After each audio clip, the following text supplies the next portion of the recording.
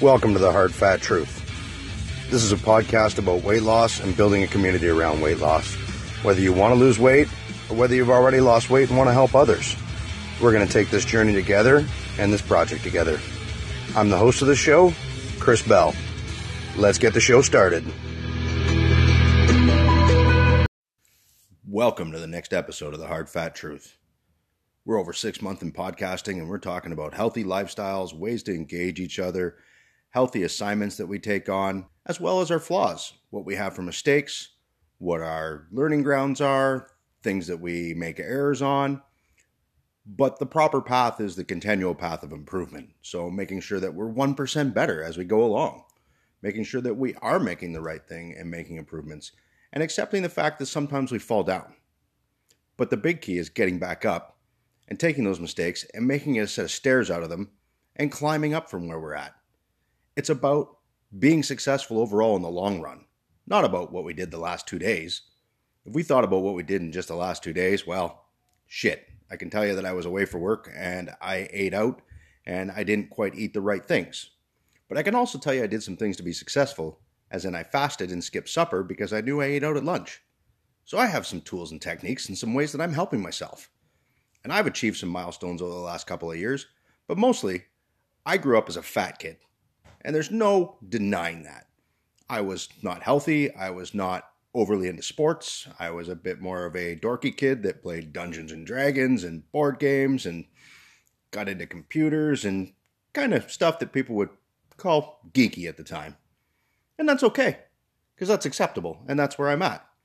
It wasn't until I got into my 30s that I finally decided, hey, something's not right here. I'm doing something wrong.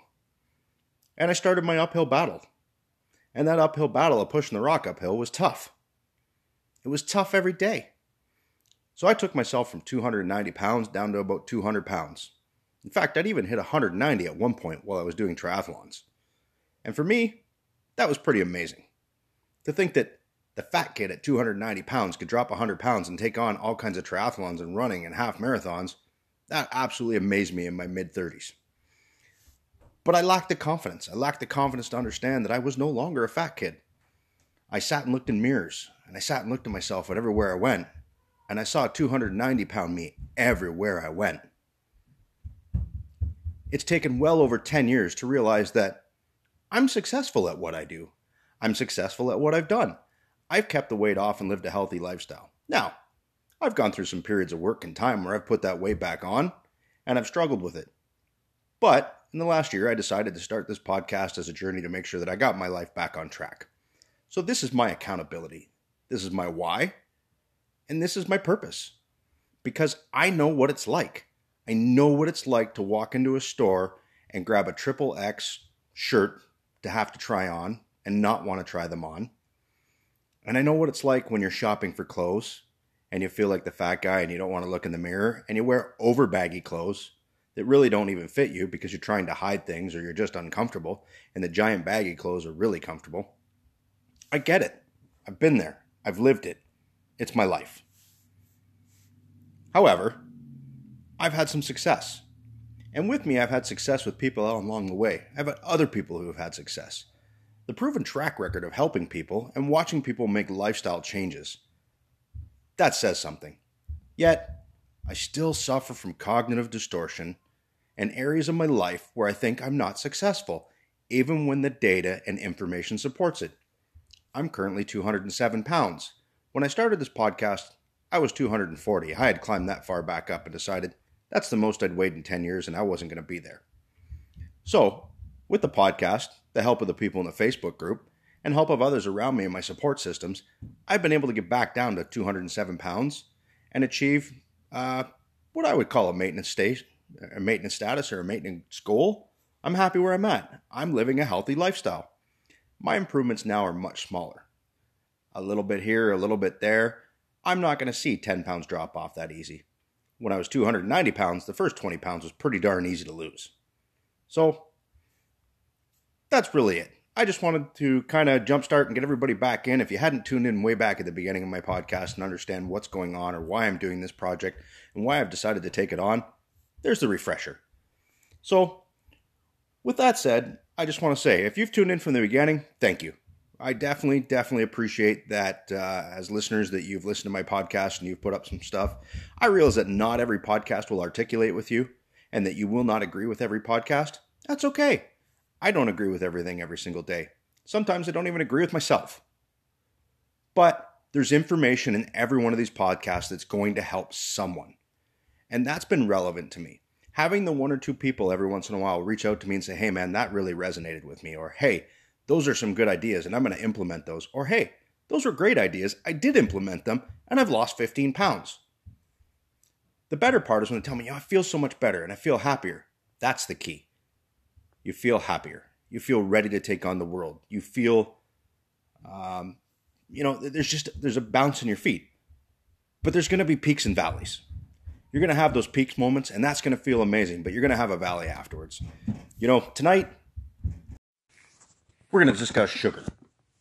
And we're going to discuss the effects of sugar. And we're going to discuss how that has peaks and valleys to us. I think that as I reach out and talk to more people, I'm educating myself more and more. I understand the high-level stuff. I haven't gone into details on things. But more stuff comes to the forefront all the time. And I'm constantly educating myself. I'm always reading. I'm always listening to other podcasts. I'm always experimenting with my health. I'm not sitting on a couch wallowing in myself. It happens, but it happens for brief moments in that valley. My peaks are much more flatlined. My valleys are much more flatlined now. They've kind of come closer together so that there isn't a broad range between the two. And that stabilization comes from exercise and working out. And I will say that something resonated with me the other day in one of the podcasts I was listening to. So I often listen to a podcast by a gentleman called Ryan Michler. And that podcast is called Order of Man. And Ryan, now I belong to a group that he also runs called the Iron Council. And I'm going to give kudos to that. It's about a bunch of men that get together and try and help each other improve. And Ryan is the leader, the main leadership part of that. And there's several other people, myself and people that are part of the leadership program within that. And we're all leading each other. But the big key are some of the big people he has on his podcast. Me, I'm just a little guy.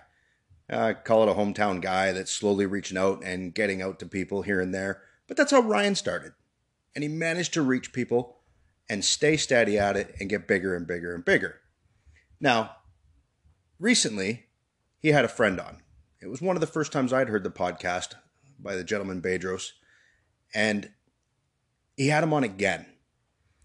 Now, this gentleman owns franchises and gyms and runs a whole company that franchises out gyms, leads a healthy lifestyle, grew up as an immigrant whose parents couldn't afford anything. And he's made the statement in podcasts that I've heard before where his parents had to siphon gas out of a car to wash his hair with gasoline to rid them of lice as they were kids. So these people have had nothing, and he's built his millionaire wealth from the ground up. But the biggest part during the interview that hit me, that really resonates with me, is he talked about how we are as humans going through life. We all have a purpose. Right now, I have a couple purposes. The podcast is my purpose. That's my healthy lifestyle side of it. Raising my kids and being an influence on them is a purpose. Before this podcast, I sat down here and I did my workout today. And my son came down and did the full workout with me, engaged it, and did the whole thing, talked about how tough it was. We talked about how I wanted to quit. With 4 minutes left to go, I explained to him, I want to quit right now. This sucks. It hurts. It's mentally challenging. Anywhere we have growth, we have discomfort. When we're sitting around comfortable, you're not growing. So if you're sitting around listening to this right now and your life's pretty darn comfortable and your exercise routine is pretty darn comfortable, you're probably not experiencing growth. No, I'm not even going to say probably. You're not fucking experiencing growth whatsoever. Your health is not growing. And I'm sorry if that offends you, but that's the truth. And I've been that guy. I've been that guy that's meandering through the odd little workout going, well, I'm doing some workouts and kind of eating okay, and I don't understand why I'm not losing any weight. Well, I can go back and tell you why I wasn't losing weight. Because I wasn't doing anything that was putting me out of my comfort zone, and I wasn't doing anything that was difficult. It was easy. It was the easy path. But the big part that resonated with me in this, as I go off on 15 different tangents, was that he talked about having a purpose. And then we're not far off from being sheepdogs. And this really hit me. I thought, I'm a human, not a sheepdog. But they've taken experiments with sheepdogs, and if they're out herding cattle or herding sheep, any herding dog, and they're doing their job and they're acting out their purpose, they're active, they're happy, they're running around wagging their tail, they're living life the dream. But if you take that dog out of that environment and he doesn't have anything to herd and he doesn't have anything to do, and you turn him into a pet and he's in the backyard digging holes, he's digging holes because he's not working on his purpose and he's not getting anything done that he wants, and the dog doesn't seem very happy. How does this relate to you? If you're not out there with a purpose and your health isn't part of your purpose and your healthy lifestyle isn't part of your purpose, where are you digging holes in your life right now? Think about that for a minute. Think about the depression cycles that set in. Think about the eating bad foods and then sitting around after and feeling guilty for it. Where are you digging and punching holes in your life right now because you're not doing anything with purpose? I bet there's a lot of spots. I bet that you're listening to this right now and it's either sticking with you and you're going, oh yeah, that's me. I've done that. Yeah, that's me. I've been digging a hole over here. You're driving around. What does your car look like inside? Is it messy all over the floor? Have you got garbage laying everywhere? I'm going to tell you I'm a bit guilty of that right now, having been on the road the last couple of days.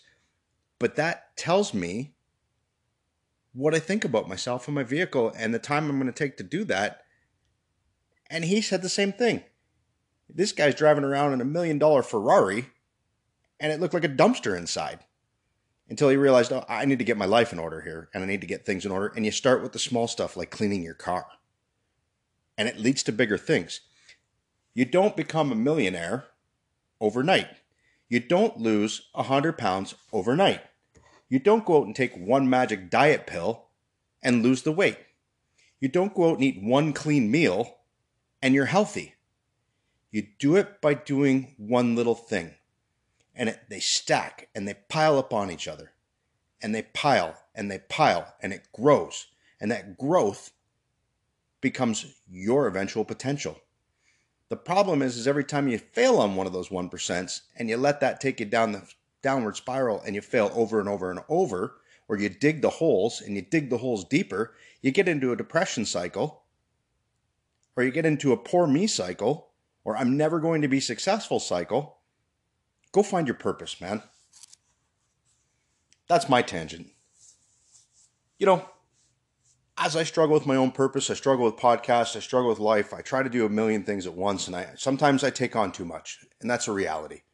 And just recently launched a small business on the side, and I'm doing the podcast, and I'm working out, and I'm trying to run my Instagram account, and I'm trying to run the Facebook group, and I'm launching product in my full-time job at work, and I'm trying to lead my family by example, and I'm trying to work myself out of a job with kids by leading them and having them do the right thing.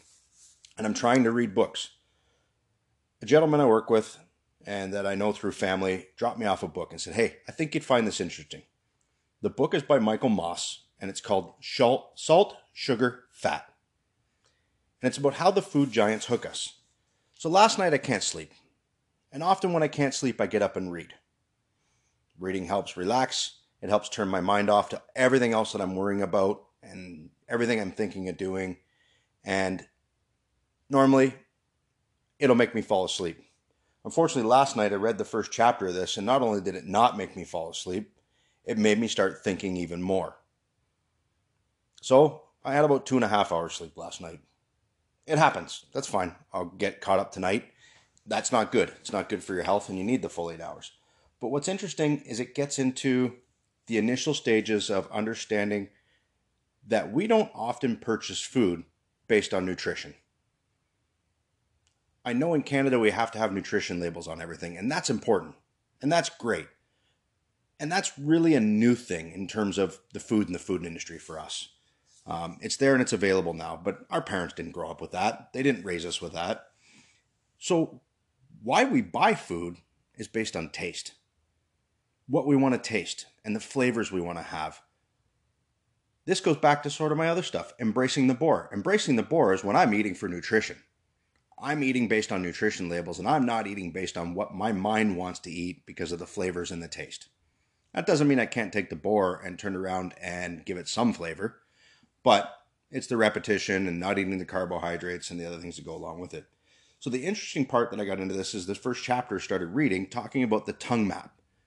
Some of us, if we're, of my generation, will remember that they used to give us information on the tongue, and here's the map, and here's the areas that taste sweet, here's the areas that taste salt. That came from the early 1900s. So the book starts to go on and talk about that that's not the reality.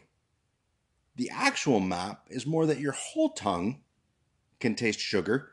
One area might be slightly more sensitive than the other, but that's not the case. In fact, that whole system is connected and going all the way down through into your stomach and through your digestive system. There are triggers and there are receptors for sugar all the way through that. Now, the food industry may not want you to know that, but they know that. They've done the studies, they've done the research, and they've paid for the research, and they've researched stuff with other people who are already down this path. And they then cater their food to hit those sensory receptors for the best possible response to make you want to purchase something. So what happened is over time, we've changed what we do. We've changed what we eat. We've changed from the 70s to now with high fructose corn syrup and with soda. So what they basically said is from the 70s, over the next 30 years, they actually increased the amount of sugar-sweet soda that we drank to, on average, 40 gallons per year per person. It wasn't until 2011 that tapered off to 32 gallons. You think that's probably a good thing. We're drinking 8 less gallons of pop a year. The problem is that's actually been replaced with energy drinks, vitamin waters, sports aids like Gatorade. That's the one that throttles me. Gatorade. It's the sports drink. Man, have you ever read the label on that thing? I've had friends who give their kids Gatorade left, right, and center. Oh, it's good for them. There is more sugar in Gatorade than there is pop. Hand your kid a can of Coke. Don't hand them a Gatorade. Hand them water, actually. Do our kids get it? Every once in a while. I will buy some G2, which is very low in sugar, but the normal Gatorade, there is no reason that a kid should be drinking that in the summer unless they're at a state of dehydration or sick or using it for that as a once in a while thing. It's ridiculous. So the interesting part of the book goes into two things that I'm going to jump into. And one was a gentleman that was doing a study that was trying to have rats get fat for part of the study. And he had remembered a small study he had done back in university, and they were feeding the rats dog chow. It's just literally what they gave them, a protein and fat-based product, and trying to overfeed them and free feed them so that they would gain weight to do some studies against them. And it wasn't working. And it wasn't until several months into this, or several weeks into it, I'd have to go back and read, that he remembered that he had done an experiment that got rats to come out of the dark in the corner by feeding them Fruit Loops. He literally sent his assistant down to the store, remembering this Fruit Loop experiment, and had the assistant buy Fruit Loops. And the Fruit Loops were what they fed them. And immediately upon free feeding Fruit Loops to these rats, they were gorging. They would continue eating no matter how much product was there. They would continue eating and gain weight. The high sugar product, the rat had no issue constantly eating and overeating and eating until it pretty much was probably sick to its stomach. But on the high protein and high fat, it didn't do that. So they were able to make the rats gain weight on that. Quite interesting. The next part I got into was reading and finding out that food giants also registered tons of studies and gather a bunch of information to build product and put the amount of sugar in it to reach what it calls its bliss level. Now, this isn't something I heard before, and it's probably not something you've heard before. The bliss level is where they actually take a product with a crowd of people and they continue to change the sugar content in that product until it reaches the state of bliss for the majority of people who are going to eat it. They're going to make it sweet enough that it's going to connect with your brain and going to connect with all those receptors through your tongue, down through your esophagus, and down into your stomach, and tell you that that's the best thing you ever tasted. Reading further into it, there's a science behind this bliss state. They know where it's at. They already have a rough estimate based on every product they produce that they can be very close to the ballpark when it comes to making a product. And then they take it to testing. What's interesting, though, is to find out that the bliss state for children versus the bliss state for adults is different. Adults do prefer a slightly less sugar content than what kids do. I'm probably going to get this wrong. Again, I'd have to go back and do the research, but I believe that adults are in around the 24% range of sugar content in a product to be at a bliss state, where children are more likely to be at 36%. And they realize that children process those sugars faster. They are growing individuals. Their body naturally probably wants more energy as they run around and as they're trying to grow and their body is trying to produce growth hormones and literally just that, grow. So they want more calories. Their body naturally goes towards it. And that may be one of the factors. It's not the purest part of the whole experiment, but the interesting part is that they understand exactly how much sugar content needs to be in things. So they're not producing a product for you based on nutrition to try and provide you with the best possible nutrition. Now, I had jumped to another section in this book when I first got it real quick, and it got into talking about Kellogg's. And when I say Kellogg's, I say way back to the brand entry as a small business in the state of Michigan. And it does reflect on today now. It was interesting to read in that there were two brothers, and the one brother created the product. The product we all know today as cornflakes. It was named slightly different, but it was created as a health food.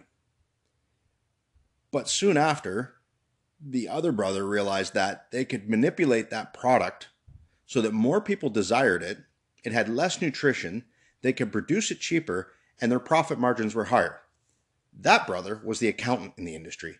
The other brother was the scientist in the industry who was working at a campus that they had trying to make people healthy. Now, we're not talking 20 years ago. We're talking a significant period of time ago. And that really stems to me that I think that that's where we're at in the food industry nowadays. Pardon my English, I'm stumbling over it. There are those small companies out there that truly want to bring a healthy product to people and truly want to deliver a product based on nutrition. But I believe the majority of the companies out there are run by accountants and they're in it for profit. So what's the cheapest way they can make you a product? How much sugar do they have to add to hit the bliss spot so that you'll buy it because it's this tasty goodness item that you're going to buy? And how much of that product can they move so that they create a profit margin as a publicly traded company to turn over that and not really care about you at the end of the day? I, for one, believe that when I see Special K commercials, that company is slowly trying to kill you and tell you that they're making a healthy product for you, 1 calorie, 1 sugar granule, $1 at a time. I've seen the Special K bars. I've read the nutrition labels on those. I've read the things that they tell you is a healthy breakfast with strawberries in it, with a couple of dried berries inside of the product that's filled with carbohydrates and sugar and complex carbs. And I struggle. I really do. As I started to get healthier, I started to educate myself on this. So we had the high level look at it. But this is an interesting book. If you've got the time and you're interested in reading and diving in a little bit more, the book is called Salt, Sugar, Fat. It's by Michael Moss. And it's really interesting. I'm only one full chapter plus the preface into it. I had to put it down because I tried to sleep last night. And my intention is to continue to read it a little bit further. It was given to me by an acquaintance, Teague LaPointe, and who really has educated himself on the healthy side of lifestyle. So I appreciate that he managed to give this to me. So I want you to think about that. Salt, sugar, and fat. And think of how the food giants are hooking us and how that they produce a product based on the bliss spot, not based on what they want to do to make you happy. It's based on them having the science to know what you're going to devour and put in your mouth, especially when you're trying to light up that limbic brain that we talked about in the past, the lizard brain, that's going to have that 50,000 times faster path connected direct to the chemicals in your brain and the dopamine. That is going to fire off the dopamine. You're going to get the dopamine high. You're going to get the sugar high, and it's going to feel great for a short period of time. And that's going to give us some slight satisfaction, and then you're going to come back with a letdown later because you're not engaging your neocortex, which is the long-term version, or the serotonin, which also makes us feel good, but it's a little slower releasing. It's a little longer lasting and a little longer reacting. So, same thing. I know that behind it, but it comes back to Ryan's podcast where Bejo said the same thing. Like, too many of us are out there trying to get the dopamine hit versus the serotonin hit. He talks about it in a different manner and based on his own personal goals, not to do with food. But it's the same thing. It's the same thing with sugar, and it's the same thing with how we eat when we're trying to fulfill that. So that's what I have for you today. Take a look at the book. I'm going to get further into it. We'll bring up some more on it later on as we get along. If you've got any questions, reach out. So we've got a Facebook group. So it's Facebook.com/group/hardfattruth. The members are slowly growing in there. We're engaging each other. We're checking in on each other. And we're helping each other when we fall down. And we're helping each other by leading each other by example. So I think that's pretty important. So I appreciate everybody's activity in there. If you're a listener to the podcast and you don't want to join the group, that's fine. Have the podcast. Give it a review. Take a look at it. Share it with people. So that's my call to action for you. If you're gaining value out of this, take the podcast, share it, let somebody else know about it, and let's grow it. Let's grow it. If you are interested in being on the podcast, I haven't thrown that out before, but I'm throwing it out now. If you're a listener and you've led a lifestyle and you have something to add value, we all have something to do. We can all add value to this. So don't be afraid. If you think you can add value, reach out. Let's get you on the podcast. Let's sit down and let's talk about some stuff. It's really not that difficult. It's scary until you do it and sit down and realize it's not that bad. You're just sitting here having a conversation. We're going to make mistakes when we talk. We're going to stumble on some words when we talk. But when we cut through all that, there's a lot of value inside of these podcasts to myself and to others. So that's the important part. So thank you, everybody, for listening, and I hope everybody has a great weekend.